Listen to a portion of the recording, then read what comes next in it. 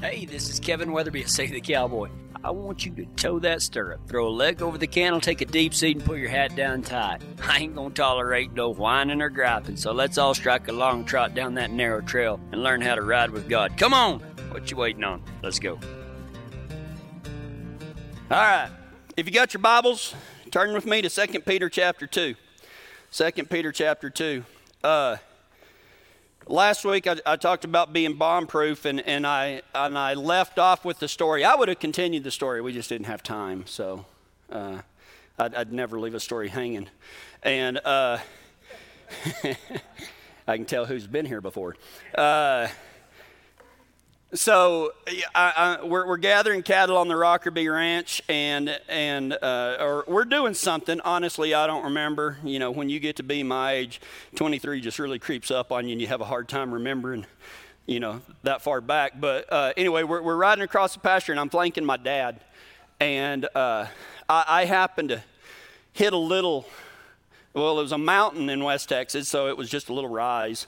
And so I was on the peak of this mountain, and I look over to my right where my dad should have been, because it's brushy and big pastures and stuff, and all I see is dust going everywhere. And I'm not talking about from a whirlwind or something like that. I mean, there is something going on over there. And you know how something in the back of your cowboy brain says, man, you might need to go check on that. So anyway, dirt was stirred up everywhere, and I struck a long trot over there, and I'm weaving through the brush and everything, and I get over there, and I see my dad on the ground. That wasn't the most amazing part. The most amazing part was he had roped a calf, and I don't remember what for, on a horse we called the Red Colt. He was about 12, but he started out as the Red Colt, and we just called him the Red Colt from then on out. And that Red Colt did not like my dad. That horse never bucked with me, and it never did not buck with my dad. But Dad was riding the Red Colt that day, and he reached out there and roped a big old calf by the neck, and that horse went to pitching. And I honestly don't think Dad came off. I think he actually got it roped and then went to step off when the horse blew up. So I get there, and this horse is bucking, and this calf is running, and it is just a deal. And Dad's just standing there like this. So I ride up beside him, lean on my saddle horn, and got some popcorn out. Started watching the show, right? And anyway, but before it was about the time everything settled down, I never even looked at Dad, and I said, how's it going? He never looked back, and he goes, looks like that colt needs a little more desensitizing. I said, maybe a little. So I was thinking about that story whenever I was on probably the best horse I ever had. He came out of Chihuahua, Mexico, and his name was Janos. And Janos would not be put on a calendar unless it was an Ace Reed calendar. It is the ugliest horse you ever seen in your life.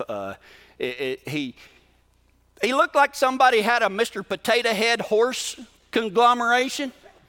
He's just ugly. I mean, he wasn't colored nice. I don't even know what color he was. And I guess Gruya could be the, he was ugly color. He was ugly color. And so, and anyway, I'd reach out there, and I had roped a calf, and of course I was tied on, so, you know, in the West Texas brush with all the mesquite, your ropes aren't very long because you got 9 feet to rope something in. And so I had roped this calf, and I had got off on the left side, and I went to flank it, and it ran around.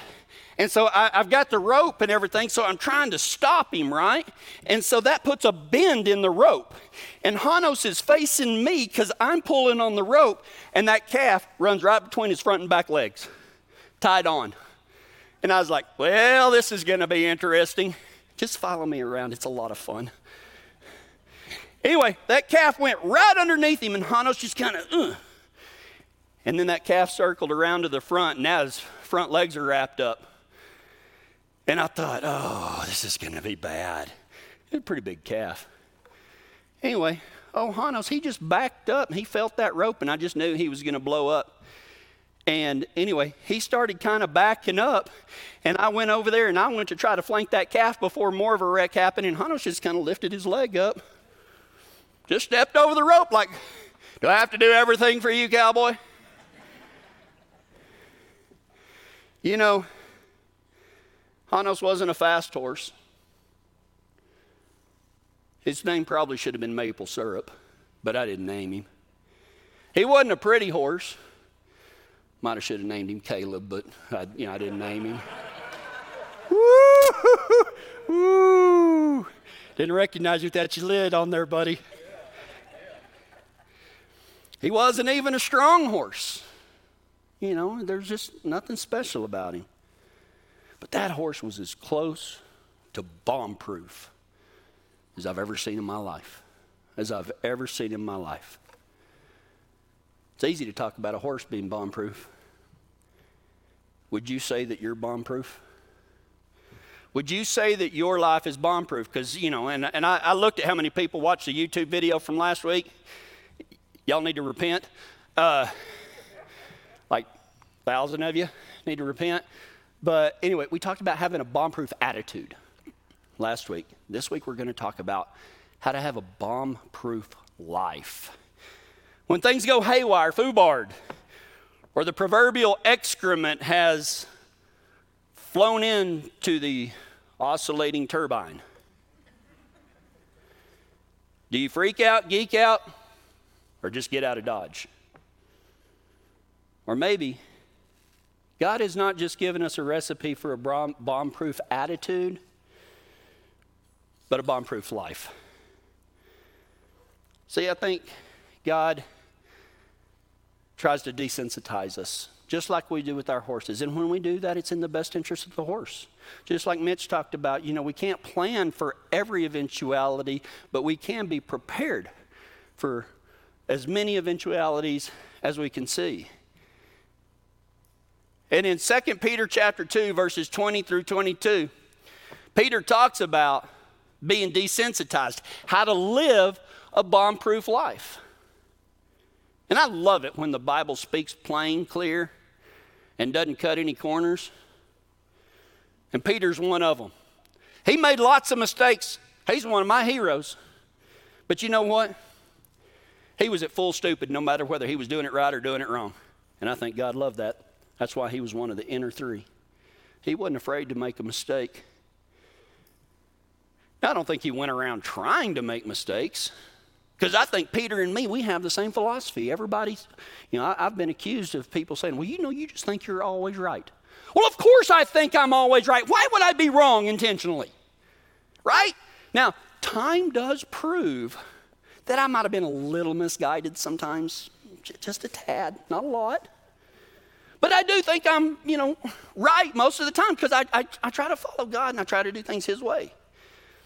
Peter was the same way.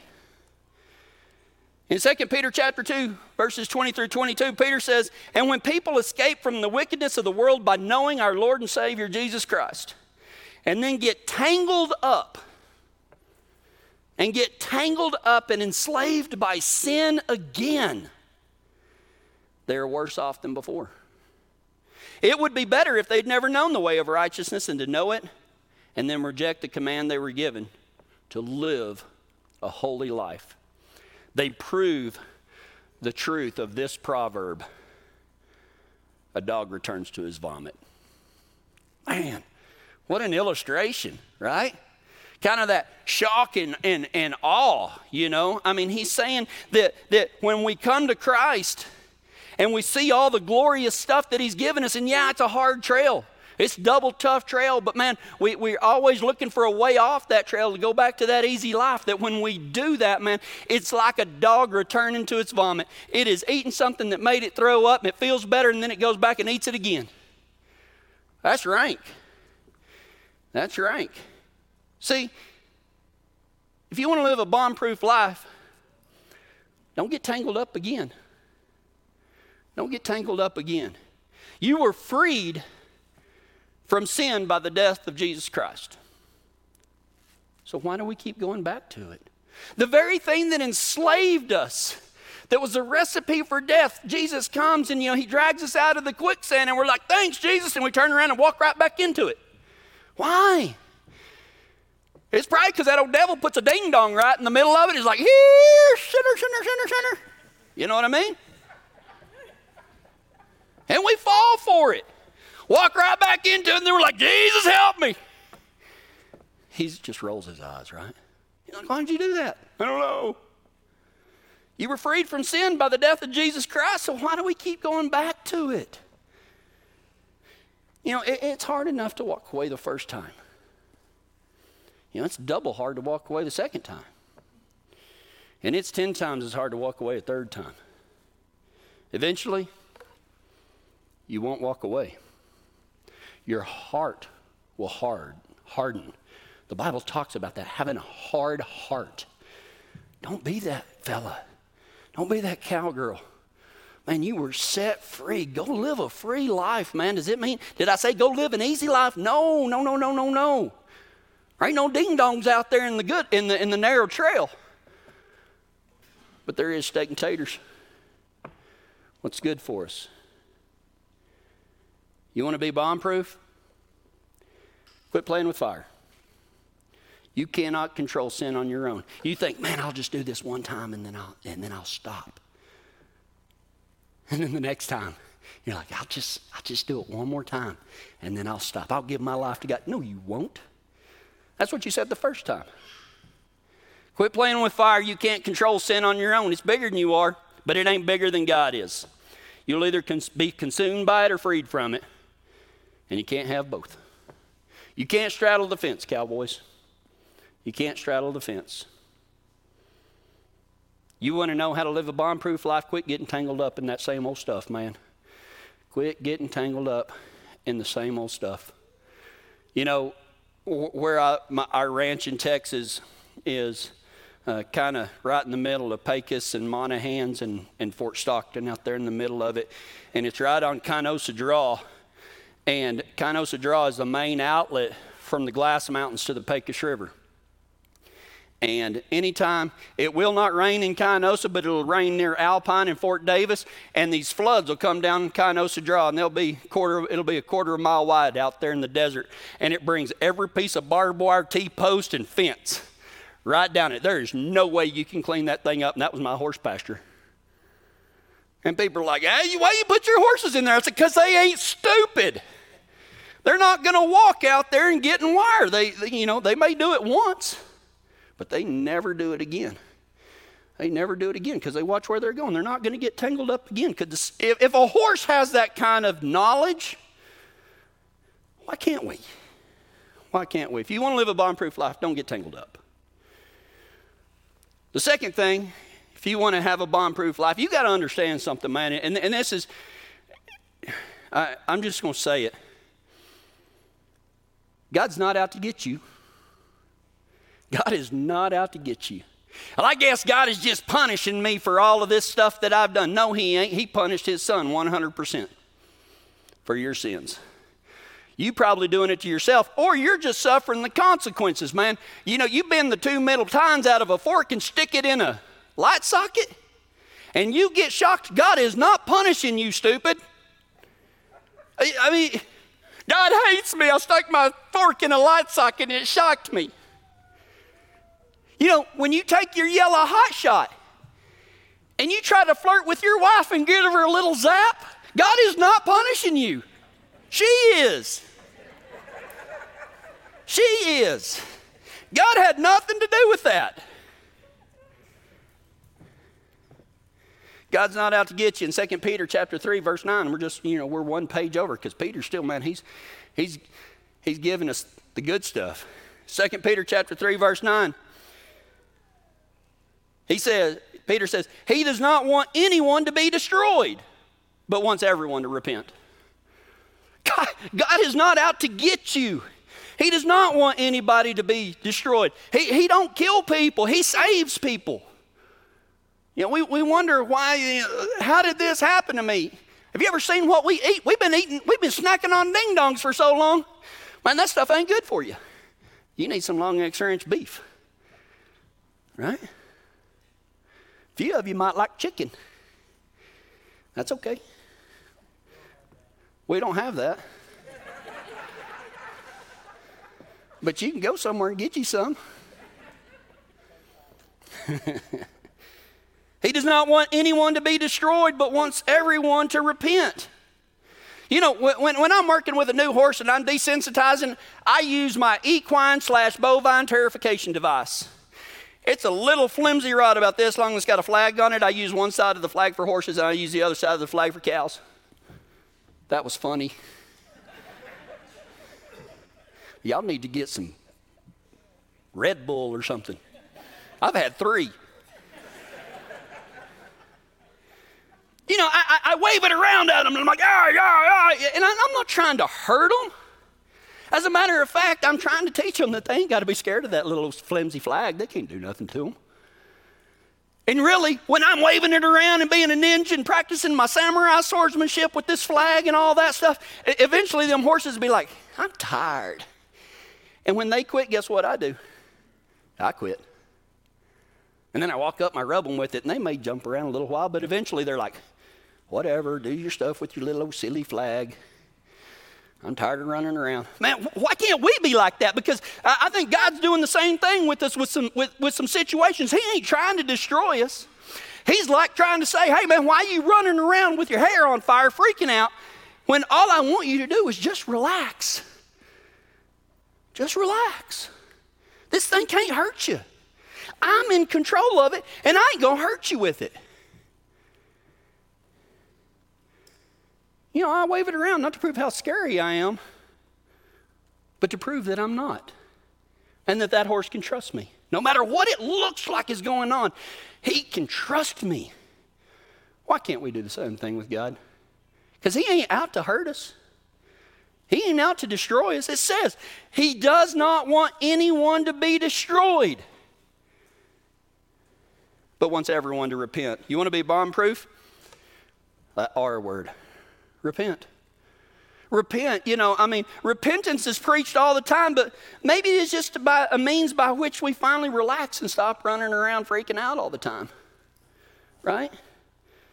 Maybe, and I'm not saying that that's the definition of repentance, but I think it's a part of it, is, you know, when these cowboys are working these horses, you know what they're waiting on? They're not waiting on them to turn their back. If they turn their back to the cowboy, he's going to make them run.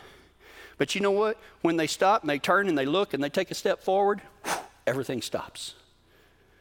And isn't that what repentance is? It's turning our back on sin and facing God and walking towards him. Relaxed. Man, you ain't got to do all this running around and freaking out over everything. Just relax. Turn away from sin and walk towards God. Maybe even lick your lips a little bit. That's a good sign.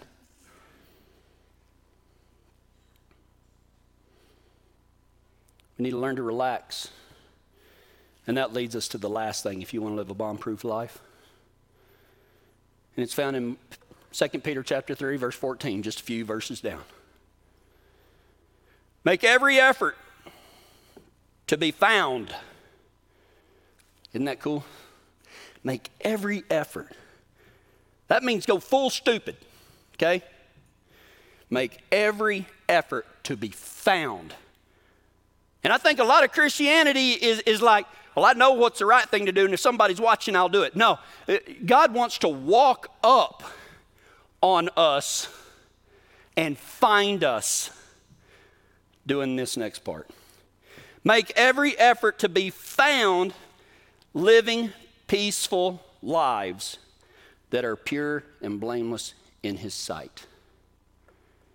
Make every effort to be found living peaceful lives that are pure and blameless in his sight.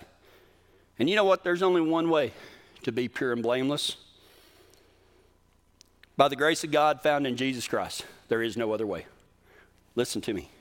When he says, by living a pure and blameless life, that does not mean that you can ever be good enough. That does not mean that you've got to be perfect. It doesn't mean that you'll never make a mistake or fall flat on your face. That's not what that means. That means a pure and blameless life is only found in giving your entire soul to Jesus Christ, who died for all those sins, all those mistakes, and all of that. It means saddling up and turning everything in your life over to the one that has already defeated death and offered a king's inheritance, just for saying, saddle up and ride with me. Let me be your God and I'll be your pard. Man, God, I don't like organized religion. You know, and it ain't about all that. Religion is God's way of getting to man. Grace, or religion is man's way of trying to get to God. Grace is how God gets to man. And that's what he wants us to ride in, his grace. Grace and mercy. You want to be bomb-proof? You want to learn how to live for peace? Quit getting so dang caught up in all these first world problems. Okay? Heard people starving to death, people getting their brains hacked out with machetes, and we're freaking out about stupid stuff over here. Stop it. Stop it. These are all first world problems. Some people would die to have our problems. They pray for our problems. And we're letting them consume us. Quit acting like a spoiled brat over everything and anything. This life does not revolve around you, cowboy. Quit acting like a spoiled brat. You want to live a peaceful life? There ain't no peaceful spoiled brats. Why y'all whispering? Not really. I'm joking. You know, some of y'all acting like a Craigslist chestnut mare barrel racing prospect hiked up on alfalfa and sweet feed all the time. Well, you see the whites of your eyes. Just walking around looking for something to be offended about or get upset about. Man, stop that. It ain't worth your time. It ain't worth your life. It ain't worth your soul. Yeah, I've seen what you post on social media. I have. Stop. Share a silly cat picture. Share a cowboy wreck. That's better. Yeah, I've heard you naming and blaming like you've got everything figured out. Stop it. You don't have everything figured out. None of us do. God does. Follow him. We all need a big slather of DMSO on that chapped hindquarters that we walk around. Seriously. Man, we just got to stop, man. We got to live some peaceful lives, folks. And you can't live a peaceful life if you're getting wound up about anything and everything. And I'm preaching to the preacher right now more than y'all, I guarantee you. Because you want to see a world-class grade A papered freakout? Follow me around. I can get her done, but I'm trying to stop. And I'd really enjoy it if y'all came on that little journey with me. Man, let's love each other. Seriously. Let's just love each other. We ain't got to agree. We ain't got to agree on everything. And the worst thing in the world is letting anything come in between the body of Christ. Where two cowboys that ride for God are squabbling. Let's go to God in prayer. God, you ain't going to let us get out of this pen until we can prove that we've heard you, followed you, and trusted you, and only you. Give us a calm spirit and the guts to ride the narrow trail to the end. God, we've got a bad case of the squirrels, and it is time we get back in the saddle and start focusing on what is really important and meaningful. And that would be your son. And it is in his name I pray. Amen. Before I leave, thank you. We have volunteer opportunities. You know, some of you can't go out and rope a yearling in the pasture, and I get that because that's like all we do. And but if you'd like to get your toe in the water with some ministry, if you feel like God's calling you to something bigger, and I'm really talking to y'all locals here, and that we have partnered with Eagles Nest Ranch. They do some great stuff with horses, and they try to give back to our first responders and stuff like that. And they do these Buckaroo Days that is a way to say thank you to all of those people that take care of us, that, you know, we see them driving around, but man, at a moment's notice, man, they'll throw themselves in harm's way. They're like the rodeo clowns that sure enough take care of us, and Eagles Nest Ranch has taken it upon themselves to show the love of God through saying thank you. And they have another Buckaroo Days coming up this next week, and they need some volunteers. And so if that might be something, if you're just like, well, I don't know, man, go talk to them, okay? Just go talk to them. Give it a try. Give it a try. I see so many people that it's just like, well, I don't know if I can do that. Well, you don't ever know till you toe stirrup, throw a leg over the candle, and take a deep seat. Go give it a shot. You might be surprised. The other thing we got is the Long X Ranch Cowboys. That ministry right there, the Long X Ranch Cowboys, is people spread out all over the world that receive a devotional every week, that we have conference calls where we come together like a family, and we all try to grow. We got a private Facebook group where people can, they posted some pretty serious stuff in there, and we all rally around them, man. And it's a subscription based. It's $10 to $500. We didn't make those up. We just, some people wanted to give more. You can give whatever hurts. That's what I usually tell people. They say, well, how much should I give? I said, well, just give until it stings a little. And 100% of that money goes to our ranching operations where we raise beef cattle, high quality beef cattle, and we give it to hungry folks that need it. It's an endeavor worth joining. If you'd like some more information, just go to SaveTheCowboy.com, click on Become a Long X Ranch Cowboy. You won't be disappointed. Love every one of you. Glad to see you. Hopefully, we'll see you back here next week.